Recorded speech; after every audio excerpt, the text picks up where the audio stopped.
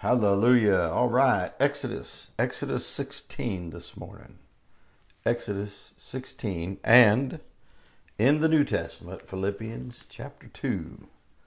Exodus 16, Philippians chapter 2. Now the subject matter today is a subject literally throughout the Bible, and it will be a vital subject, as they say today, applicable life subject until everything's made new and everybody's fixed. And some people will only get fixed by having to be put under judgment. This is sad, okay? And they'll have to go face separation from the Lord and in hell forever. For us, we'll get fixed when we get out of this mortal body and get a new body, and we're a completely new creature. In the meantime, we are just, therefore, if any man be in Christ, he's a new creature. Behold, all things are passed away. Behold, all things are become new. But you're not a new creation yet, as some of your new versions try to tell you. Now, with that in mind, then we're going to look at Exodus, and we're going to look in the New Testament at a couple things. So let's do this. Let's look at the New Testament statement for us. And you'll know right away that where this is mostly headed, okay? Philippians chapter 2. Now keep in mind in the New Testament that when Paul's writing, he is writing all of this to us for the time called the church age, which is about 2,000 years. It's about 2 days. Jesus used the term about several times in quantifying and qualifying time. So when we come to this as believers, what we're looking at is something that is for us. It is to us. And there are so many things in which God gave us illustrations in the Old Testament so that we would understand the New Testament. Now, in your English Bible, your King James Bible, I got a little note recently, email or a note, some kind of thing, comment saying that, how ridiculous to believe in archaic and all that. And I was like, here's the funniest thing about it. The least archaic of all books in English is your King James Bible. And the least obscure is that. Why, when you go to read these other versions, and I'm not going to belabor this much, but I don't need to, because almost anybody listening at this point is, and any of you all also, you're Bible believers for the most part. So when we come to this is amazing how God put the wording in. Now in Philippians chapter 2, you always want to keep in mind context. And so the context of this thing is talking about, in verse 1, if there be therefore any consolation in Christ, if any comfort of love, if any fellowship of the Spirit, if any bowels and mercies, fulfill ye my joy, that ye be like-minded, having the same love, being of one accord, of one mind. Now, there's a lot of ways in which people can be of one mind. I've seen people agree on things who disagreed on everything else, but if they could find something they were for or someone they were against, they could agree at least on that. So he clarifies it in verse 3. He says, let nothing be done through strife or vainglory, but in lowliness of mind let each esteem other better than themselves. Now that is not putting yourself down. That is esteeming somebody up. So it's not that Christians go around with this so-called low self-esteem. It's that we esteem others better. We hold others. We lift them up. And so he gives commands, verse 4 and 5. Look not every man on his own things, every man also on the things of others. And then let this mind be in you, which was in Christ. Okay? Now, I want to pick it up in verses 14 to 16 for the sake of both time and energy for everyone. Look with me now at verse 14. Do all things without murmurings and disputings, that... So when you find a that in your Bible, I use a highlighter a lot. My hand's not as steady as it always was, and I might get careless underlining. Used to carry a little ruler all the time, and underline it, but a highlighter works great. Just make sure it doesn't bleed. But you ought to highlight the word that when you're reading your Bible, and you come across things that are statements. See, it says, do all things without murmurings and disputings. Colon. So the sentence goes on, that. So there's a reason for us to live by the command, and these are commands, basically. When it says do all things, that's a commandment. Whether you like it or not, it's a commandment. And honestly, there's a lot of things we ought to do because they're commandments. Now, that's not legalism. See, it's not you got to be just like everybody else, but there's some ways in which Christians should all be like each other, and that is, we should all be like each other when we are doing all things without murmurings and disputings. And that's going to get a little more personal here in a minute. Verse 15, that ye may be blameless and harmless, the sons of God, without rebuke in the midst of a crooked and perverse nation, among whom ye shine as lights in the world. May I say this? Do not get yourself tangled up mentally and emotionally and all that with the enemy or people who don't know God or against God saying stuff about you or resisting you. He's talking about here, you ought to be blameless as far as God's concerned. Now listen, and he cares how we treat others. Harmless, sons of God, without rebuke in the midst of a crooked and perverse nation. That's a people. That's not nationality as in your geopolitical, citizenship and passport. In the midst of a crooked and perverse nation, among whom ye shine, now look, as lights in the world, holding forth the word of life, that I may rejoice in the day of Christ, that I have not run in vain, neither labored in vain. Now, keep in mind that Paul's life was spent primarily reaching Christians, helping believers.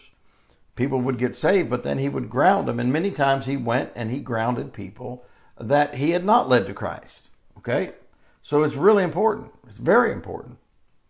So notice that in the context, we have a full thought. It's one sentence, all three verses.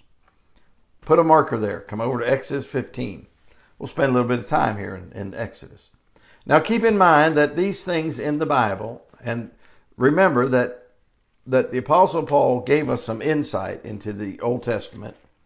And he didn't just, say, look, it was there now. Don't worry about it. For example, in 1 Corinthians 10, he refers us, and I'm just going to read this to you real quick. He said in verse 8, neither let us commit fornication, as some of them committed and fell in one day, 23,000. Neither let us tempt Christ, if some of them also tempted were destroyed of serpents. We'll mention that. Verse 10, neither murmur ye, if some of them also murmured and were destroyed of the destroyer. So this thing of murmuring and disputing is something that is part and parcel of human nature, and God warns us about it. And he basically commands us, don't do it. Over in Jude 16, he talked about at the end time and executing judgment. He said these are murmurers, complainers, walking after their own lust, etc., etc. Now, that we're headed with this. In Acts 6, what they do, they murmured when they felt like some of the widows were being better treated. So we're going to preach to you on do all things without murmurings and disputings. That's a tough one. This is not something you get a whole lot of amens about. For example, now murmuring comes from discontentment. Murmuring is defined as a half-suppressed complaint, or to grumble, or to complain.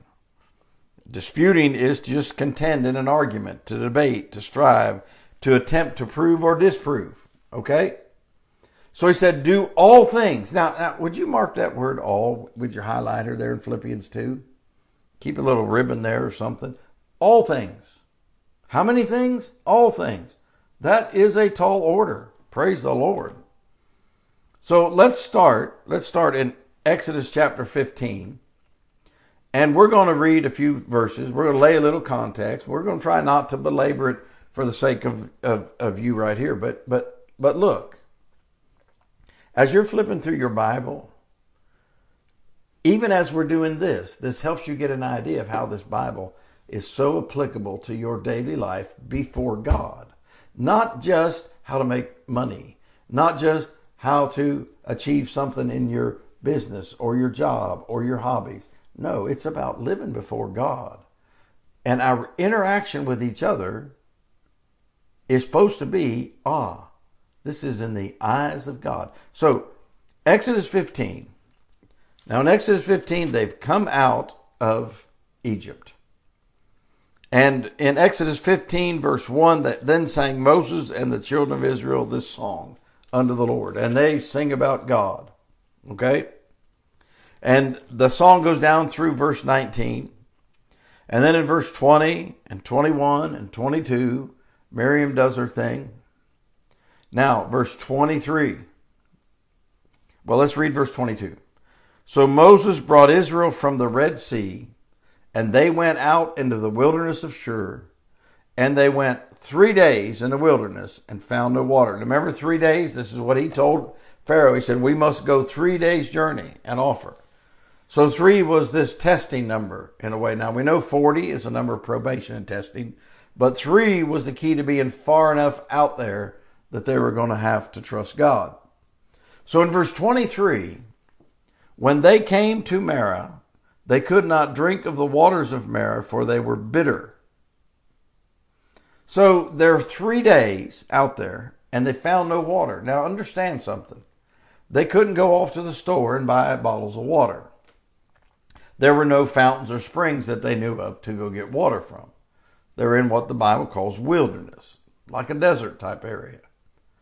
Well, when they came to Marah, now I don't know how thirsty you've ever been, but if you've ever been truly thirsty, I mean, you'll know you're thirsty when water is the most desirable thing you can think of. Cool water even more. But I've been in situations, in isolated places where just a really good drink of water was one of the most heavenly things you could get hold of. And so they found no water. Hundreds of thousands of people. And when they came to Marah, they found water, but they could not drink of the waters of Marah, for they were bitter. There was something wrong with them. It wasn't just the taste, there was something wrong with it. Therefore, the name of it was called Marah, which is bitterness. And the people, would you mark this with your highlighter, murmured against Moses, saying, what shall we drink? And he cried unto the Lord, and the Lord showed him a tree, which when he had cast into the waters were made sweet. There he made for them a statute and ordinance, and there he proved them. Mark that, he proved them. And he said, if thou wilt diligently hearken to the voice of the Lord thy God, and wilt do that which is right in his sight, and wilt give ear to his commandments, keep all his statutes, I will put none of these diseases upon thee, which I have brought upon the Egyptians, for I am the Lord that healeth thee. So there was something wrong with the water, and God took care of it. Now, chapter 16. And they took their journey from Elim. And all the congregation of the children of Israel came into the wilderness of Sin, which is between Elim and Sinai, on the 15th day of the 2nd month, after their departing out of the land of Egypt. And the whole congregation of the children of Israel murmured against Moses and Aaron in the wilderness. By the way, just so you get a picture, okay, where this starts, the Bible says in Psalm 106:25, mark it down there, they murmured where? In their tents. You know where some of the worst murmuring, disputing, the complaining, the attitude comes from? It comes at home. It comes one-to-one. It comes at sitting there having your cup of coffee. It comes when people think, when in their minds, it's just them. But there's more to it than that. They murmured against Moses and Aaron in the wilderness. And the children of Israel said, would to God we had died by the hand of the Lord in the land of Egypt. Really? Really? When we sat by the flesh pots, when we eat bread to the full. That's a lie. They didn't get to sit anywhere. They were on their feet working if it was daytime. And they had double duty when Pharaoh got mad at them. For you brought us forth in this wilderness to kill this whole assembly with hunger. Now, would you mark this down? Would you write in the margin there? I've got written in some of my copies. Would you write in there Esau? Do you remember Esau came in from the field? And he said, give me that pottage. Yes, you can have my birthright. I'm going to die. He wasn't dying. He ever said, I'm going to die of hunger. I'm hungered to death. I'm so hungry I could die. No, we're not most of the time. Then saith the Lord unto Moses, Behold, I will rain bread from heaven for you, and the people shall go out and gather a certain rate. So he gives them manna. Verse 8, This shall be when the Lord shall give you in the evening flesh to eat, and in the morning bread to the full, for that the Lord heareth your, what? Mark it, murmurings. Which ye murmur against who? Well, they thought they were murmuring against Moses and Aaron. He said, which ye murmur against him, and what are we? Your murmurings are not against us, but against the Lord.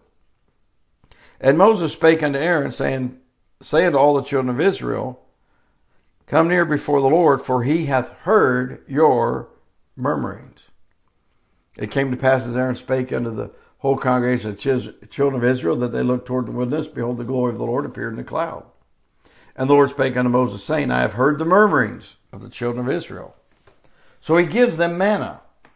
Now, if you go on and read some of these other passages, what you come to find is when something happens, let's turn the page, chapter 17. After all the congregation of the children of Israel journeyed from the wilderness of Sin, after their journeys, according to the commandment of the Lord, and pitched in Rephidim. And there was no water for the people to drink. Wherefore the people did chide. Excuse me? Oh, you haven't learned your lesson? Look at verse 3. The people thirsted there for water, and the people murmured. Now I want to talk to you a bit about this murmuring thing. Keep your Bible open right there. You see, it starts, as it says in Psalm 106:25, in the tense. It was just talk, talk, talk. Now, I want you to understand something. Later, in Psalm 106, it says that the second time they murmured and he hit the rock when he was only supposed to speak to it, it did not go well with Moses. So your Bible lets you know that Moses was held accountable and he did not get to go in to the promised land at that point. But that the Lord took note that the people pushed him so hard. Murmuring can really tear things up, and we'll talk about that. Notice here that you say, well, they murmured and God did it. That's very true. That's very true. But if you'll follow the fact that once they got used to murmuring, and once they got in the habit of it, it cost them dearly at times. And that's the thing that you want to mark down. You ought to just write down number 16. You ought to look this kind of stuff up for yourself. And it's number 16, starting around verse 11 to almost the end of the chapter, verse 41. Because in number 16, when Korah, Dathan, and Abiram get judged, in verse 41, but on the morrow all the congregation of the children of Israel murmured against Moses and Aaron, saying, Ye have killed the people of the Lord. No, God did. God did. So this thing of murmuring is a bad thing. Now in Philippians 2, just introduction here for a minute, write this down, or at least note it. Note the prohibition of murmuring and disputing. Do all things without. Notice the purpose. Philippians 2:15, that ye may be harmless and blameless, lights in the world. Notice that it's the proof. When you continue to read that chapter, you get down to verse 16, verse 23. It's the proof of a walking Christian. Notice the place. It's in this life, in the midst of a crooked and perverse nation. The place that God uses to purpose and bring about his purpose in our life is in the midst of the time where to murmur, to complain would be normal. Here in the United States, people are murmuring 24 hours a day. You cannot access any kind of news or any kind of stuff, and somebody's murmuring. The right and the left are murmuring, the right are murmuring. And you know what I hear all the time? Christians are murmuring. And it's not confined just to things like, which it's sad that it's not, but it's not confined to things like politics. People have gone crazy over sport in this world we live in. And they will murmur and murmur and murmur about it. Notice the preservation of these words. So here we are 2,000 years into the church age, here we are in English. God gives us a direct correlation between New Testament conduct and Old Testament example, and he preserves these words: murmurings, chiding, disputing. And notice the preacher who wrote them in Philippians 2. If anyone had a kind of a right to murmur at times, to just do a little bit of that soldierly complaining, it was Paul. So let's look at some lessons here and some applications. These are things that have helped me through the years. Number one, notice that a hair trigger turns into murmuring and disputing. You say, well, what do you mean? Look how quickly these people turn to murmuring, just like that. And then notice that even after they learn their lesson, they keep on doing it. Now, they're just weeks. In chapter 16 and verse 15 here in Exodus, look down the page there, they're just weeks into this thing. They're not suffering. How easy is it for you to murmur? What does it take for you to have that little complaint in your heart and mind, that little anxiousness, that little discontentedness, that half suppressed, that suppressed complaint, that grumbling, complaining from discontentment? I am amazed. I am amazed at how easy it is for people to dispute over stuff, over things that, listen, you've got people who have shot each other over a ball game. But you know where it starts? It starts down in the center of the heart. In the early days of your life, and the early days of your Christianity, and the early day of your day, the early hours of your day, they have an effect on you. If you develop a hair trigger of discontent, it'll turn to murmuring and disputing every time.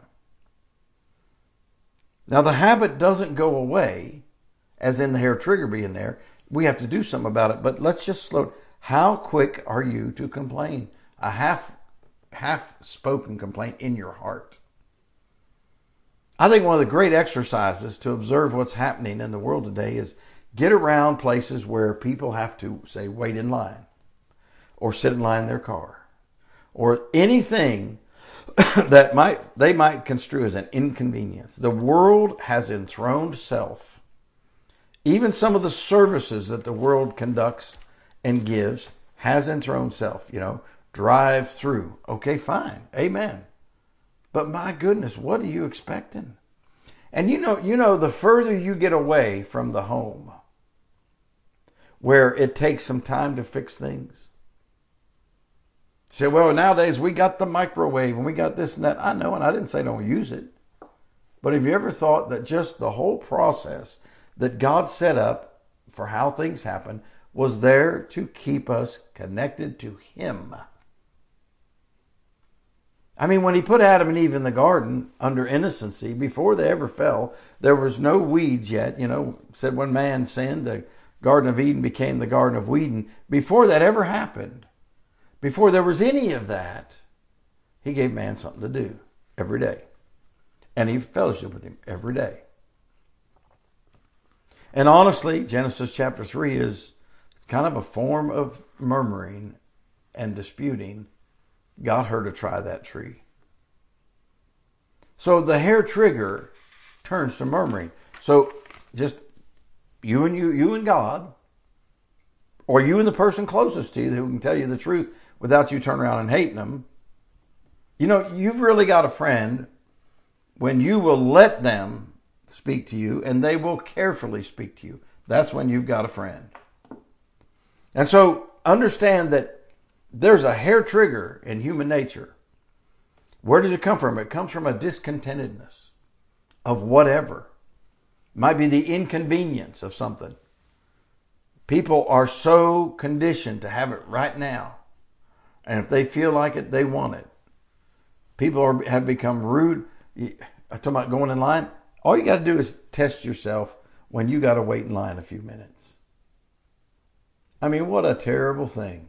You can run down to the store, to the discount store or whatever, and you got to wait, or you got to sit in traffic. Or nowadays, right now, this time of year, different places, there's detours and there's road works. And, there's people right now that are living in places where severe, like hurricanes have hit and storms have hit and fires have hit. Well, listen, they've got some real problems. And the average person is going to complain about waiting in line. You know what that is? That's a self-centeredness. And that hair trigger, if you're not careful, I know homes of Christians, and people outside the home think, oh, what great Christians. But they're complainers and they're murmurers. And it becomes such a habit that as soon as you cross them, or as soon as something is delayed for them, they become a murmurer. All right, secondly, let's talk about the harmful, contagious nature of murmuring. It is a toxin.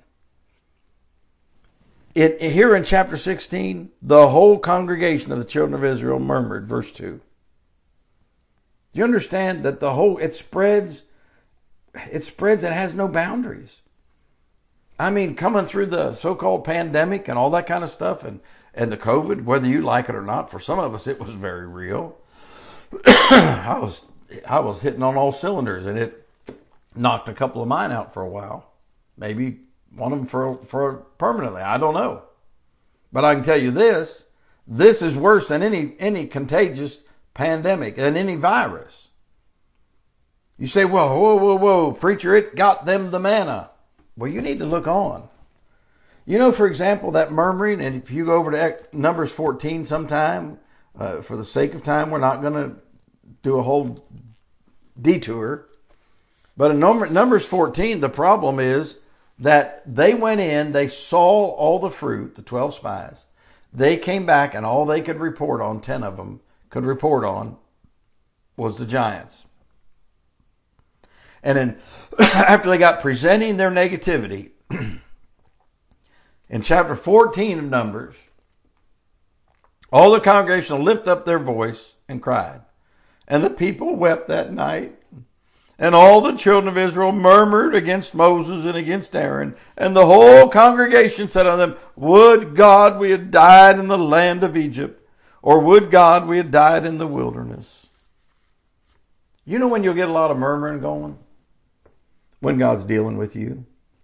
When God's getting you out of your comfort zone and requiring faith. Oh my goodness, I have seen people within the home. And listen, it can be the wife, it could be the husband, the mother, the daddy, the kids. But let me say this to you, mother and children.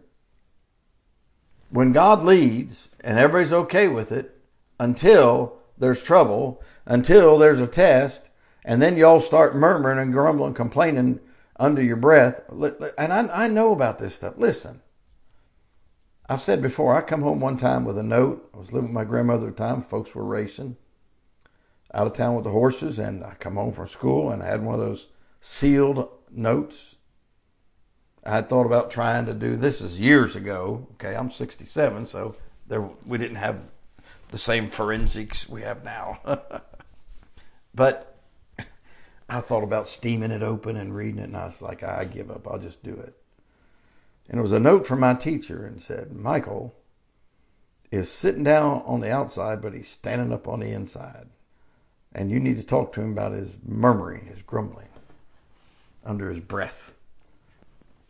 And I taught me a lesson. Actually, she applied the board of instruction to the seat of my learning, and I was okay after that. I was much better. But I'm going to tell you, it's a harmful thing. See, I've seen people in situations that were difficult, and they stayed positive about it and had faith in God and didn't murmur and complain, and it helped everyone else. But I've seen the harmful, contagious, toxic nature of murmuring and disputing. And it will spread much, much faster than anything positive. And so understand that when you allow, that hair trigger can then turn into the harmful, contagious nature of these toxic things called murmurings and disputings. And he said, do all things without it. But why? Well, in verse 9 of chapter 16, Moses spake unto Aaron, say unto all the congregation of the children of Israel, come near before the Lord, for he hath heard your murmurings. So the third thing is this. The first one is hair trigger. You get in the habit of having that hair trigger and you let it go, and then you add in there the harmful, contagious, toxic nature, and then you understand, oops. God said, you ever heard somebody say, I heard that? When you're a kid, you ever go away, kind of murmuring under your breath or saying something that, I heard that. Somebody does it at work and you go, I heard that. I walked into the office one time and come out from doing operations management and stuff and walked in there, and they didn't hear me come down the hallway, didn't hear the door open, which they usually did, and they were yakking. They were murmuring, a couple of my guys. And so what we did, I was never mean on, hard on. In fact, I in contact with some of them to this day, years later. I just said, I heard that, and it scared the life out of them. Oh man, we didn't mean. I said, oh, you meant it, but we're going to make an adjustment here. And so you understand that the hearing of God is perfect. And the hearing of God penetrates through into your home, into your car. It penetrates into your heart where you are at, even if you're alone. You say, well, why don't we think of this? Because that hair trigger, okay, it's like a terrorist attack. The hair trigger releases the harmful, contagious toxin. But God hears it. You say, well, God show mercy? He does. Someone says, well, look, they got manna out of it. They did. Not because they murmured. Because he warns them. He said, he hath heard your murmurings. And he's telling them. And verse 12, the Lord spake unto Moses, saying, I have heard the murmurings of the children. He was not happy. He didn't like it. The Lord didn't. So God's mercy and God's grace should not be something you take advantage of. Now, let's talk about this hearing when it comes to leadership and authority. If you murmur about something as a son, as a daughter, as a wife, we'll say, you men as an employee, as part of anything, leadership and authority, they may respond positively and try at first. But if you're not careful and you keep murmuring, just beware. Because the fourth thing that we find in the passage is a hardening of the heart and conscience. You see, at first, God gives meat and manna and water. But then they don't learn. And if we're not careful, we won't either, because we don't deal with the hair trigger that releases the harmful, contagious toxin. We don't understand that all of it's in the hearing of God. And so this hardening of heart and conscience begins. And you may get some things, but beware. In your human relationships, beware. Be careful.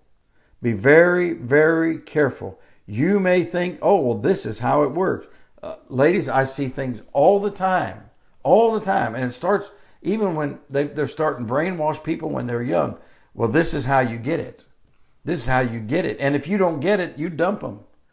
Oh, yeah, you might be married and stuff, but they're not. Well, I heard a famous professional sportswoman say, when my golf ball was obeying me better than listen to me better than my husband, that's when I knew it was time for it to be over with. Are you kidding me? Who would even think like that?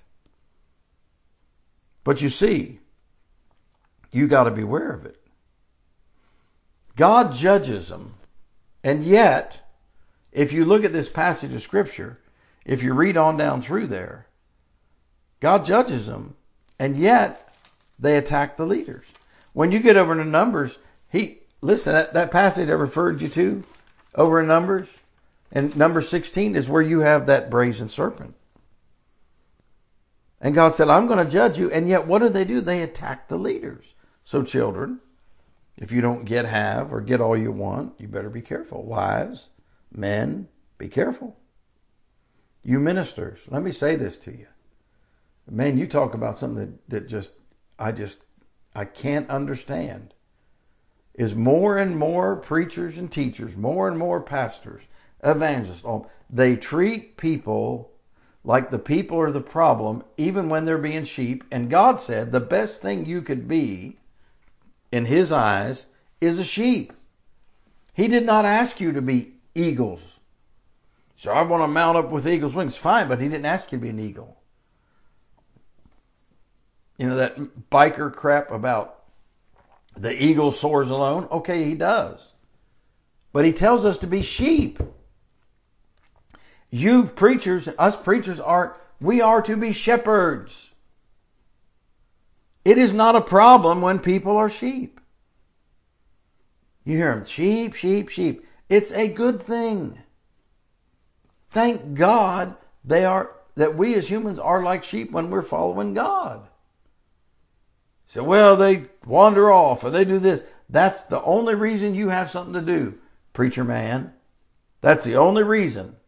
God didn't call you because you're so good at it. He called you to be a shepherd. Evangelists, better be careful. Bible teachers, be careful. God didn't call you to only go around shearing. You can only shear them once a year. That's not what you're there for. I've seen many a pastor get hindered. I've seen many a congregation murmur more after they had the special speaker in. Because the special speaker did not ask himself, am I helping the shepherd with the way in which I'm ministering and what I'm ministering? Now, I just threw that in there. Beware. Beware of this hardening. So you understand this process? So here's what happens. They come out of Egypt. A miraculous deliverance. They crossed the Red Sea. Well, first little hiccup, they murmuring. And so God says, okay, I'll give you water. Fine. I'll give you manna. Fine. But it became such a habit. It became such a harmful, contagious, toxic thing.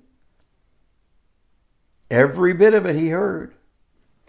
And gradually their hardened heart and conscience got worse. And that brings me to say the fifth thing. The hell that is generated and the heaven that is lost through murmuring. You can either offend God with your tongue or offer thanks.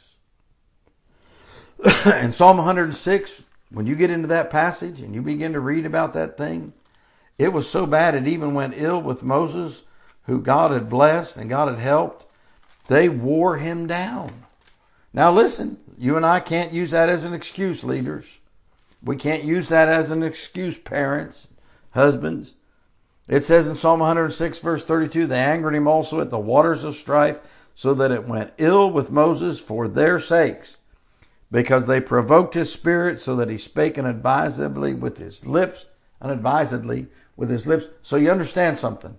He had to pay the price, but they pushed him, and they pushed him, and they pushed him. So there's a hell that is generated and a heaven that is lost through these matters. It says in Psalm 78, in the daytime also he led them with a cloud, and all the night with a light of fire. He clave the rocks in the wilderness and gave them drink as out of great depths. He brought streams also out of the rock and caused waters to run down like rivers. And they sinned yet more against him by provoking the Most High in the wilderness. And they tempted God in their heart that he hears by asking meat for their lust. Yea, they spake against God. They said, can God furnish a table in the wilderness? Well, he can. And he did. But you see, the hell that is generated and the heaven that is lost by merely murmuring and disputing, by complaining and grumbling and being discontented. Now, this is really important. I see in my Bible here, and there's many other cross references, but I have learned in my Bible here that tendency that we have, that hair trigger that's so easy to pull. I don't know if you ever shot firearms or anything, but you get something with a hair trigger, it's dangerous. Now, you don't want a heavy pull, but you don't want a hair trigger. That hair trigger releases harmful, contagious toxins. And everything is done in the hearing of God, so it affects the cumulative relationship with our Lord. And that hardening of heart and conscience then leads to a hell that is generated and a heaven that is lost. Through simply, are you ready? Murmurings and disputings. Complainings, debatings, agitated in your mind. Well, listen, you can be disputing and not say anything to someone else, just in your heart and minds. It says they murmured in their heart. You see, the problem is it starts within. That's where it begins. Now, I think that in Exodus 16, there's a reason God put some of this stuff in there. So look at Exodus 16 with me for a minute. And go back just above it in chapter 15 and look at this, verse 23, which we mentioned. When they came to Marah, they could not drink of the waters of Marah, for they were bitter. Therefore, the name of it was called Marah. Now watch. What is it they're worried about? The basic necessities of life. So let me say this to you. It is not okay to murmur about the basic necessities of our lives. It is not okay. It is not okay with God to murmur. You say, well, they got help. They did. But Moses cried unto the Lord in verse 25. And the Lord showed him a tree. So watch this.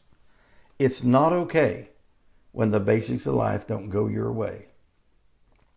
It's not okay to murmur and complain and dispute about food and finances and the economy and rules and laws. You see that hair trigger you've got that responds just like the people out there in the news media want you to respond, and even on the right side, they want a response out of you. That hair trigger releases those harmful, contagious, toxic things. And the hearing of God is there. He hears it. But the hardening of your heart and conscience will get to where you can't even be thankful for some basic food.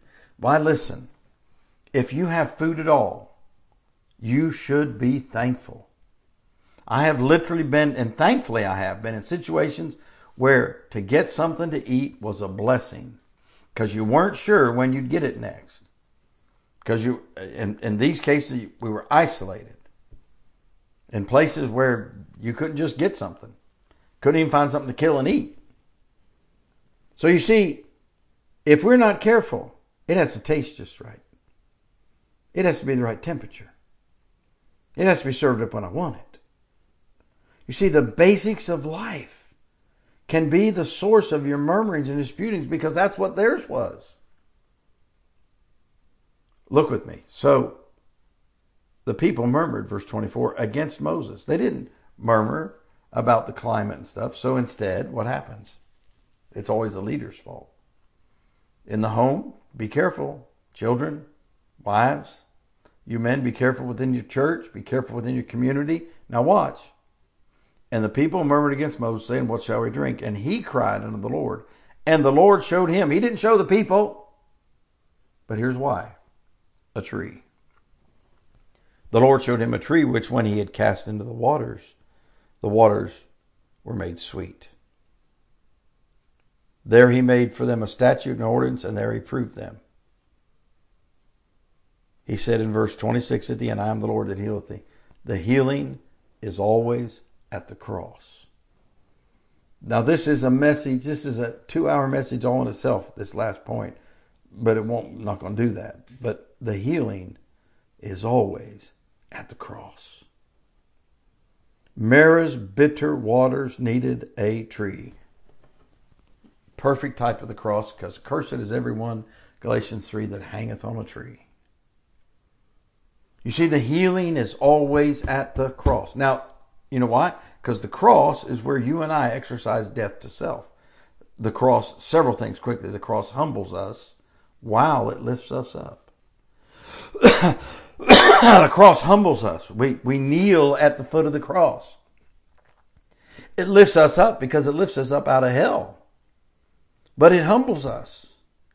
The cross holds our gaze because of the judgment that fell upon the Lord Jesus Christ. That's why in Numbers, when you get over there and they murmur and the serpents, the poisonous snakes come, the serpents, and he says, make a serpent of brass and put it on a pole, and if they will look, they will live. Look and live is our lifetime theme, and that's in your everyday life too. We are to put on the shoes of the gospel, of the cross of Jesus Christ, the preparation of the gospel of peace. We are to die to self daily, as Paul said. We are to take up our cross daily, as Jesus said. Why? Because the healing is always at the cross. It humbles us while it lifts us up. It holds our gaze. It honors Jesus Christ. He becomes high and lifted up, and our eyes get off of the things that we're going to murmur and dispute about. Our finger goes off. Listen, if you ever handled firearms, they teach you, do not put your finger in the finger guard. Keep it outside it. That little time can keep you from doing something really wrong or bad or even mistaken. So when we get our eyes high and lifted up, it takes our finger off the hair trigger. And when that happens, we now have time for the cross to work. Because the cross, number 4, it heals from the inside out. When you apply the cross to your spirit, to your soul, to your heart, to your mind, it works from the inside out. This is the key to this whole thing, my friend. You see, there's a hair trigger inside of everybody. Some people's different things cause it. When you squeeze that trigger, that harmful, contagious toxin with that nature of negativity comes out. God hears it. And sometimes he'll try to help you a bit. But the hardening of the heart and conscience leads to a hell that is generated and a heaven that is lost. Have you noticed that calmness and joy and peace can be lost in a second? When someone starts that murmuring and disputing. I don't think I'm perfect at it, but I'll tell you this, I cannot hardly abide or stand by, and I think it's God puts that in us once we learn this lesson. I don't want to hang around people who are just constantly and some people are actually very skillful. This harmful, contagious toxin, they spread it constantly, and people don't even know they're doing it. They don't even know they're being infected by it. But God hears. And if you're not careful, you get a hardening of heart and conscience. And that hell that is generated, that heaven that's lost, that peacefulness can go away in a matter of 2 thoughts. Yeah. But the healing, take this away with you. The healing is always at the cross. The healing in Numbers 16 was that serpent lifted up at the cross. The healing here was a tree put into the waters of the bitterness of Marah. At the cross where I first saw the light and the burden of my heart rolled away. Jesus, keep me near the cross, there a precious fountain. You see, it's at the cross. We must live across. The first thought in the morning, Lord, I'm not going to die. I'm going to die to self. I'm not going to live for me. Before you go to the store, have a word of prayer, Lord. And don't just say, Lord, help me. Say, Lord, I am crucifying myself because Galatians 2:20, I am crucified with Christ. Nevertheless, I live. Now, there's all kinds of things. It's very personal, the things that bring about murmuring and disputing. But would you listen to it, the verse? Would you mark the verse? Would you turn over there and look at it? Do all things without murmurings and disputings, that ye may be blameless and harmless, the sons of God, without rebuke in the midst of a crooked and perverse nation, among whom ye shine as lights in the world, holding forth the word of life, that I may rejoice in the day of Christ, that I have not run in vain, neither labor in vain. You ought to witness, put out the tracts, preach the word, all that, but your life is what's supposed to shine. You know how that starts? Doing all things without murmurings and disputings. All things. Father, I I pray take this today and use it this morning. I pray, God, that you would expand it. Take these few minutes we've taken and expand it and expound upon it. And Lord, help us to stay near the cross, never get away from this. Lord, I pray to help homes who have already had the release of this harmful, toxic, contagious thing in their homes, in their lives, in their churches. Help them to apply the cross and then maintain it. I pray in Jesus Christ's name. Amen. Amen. God bless you.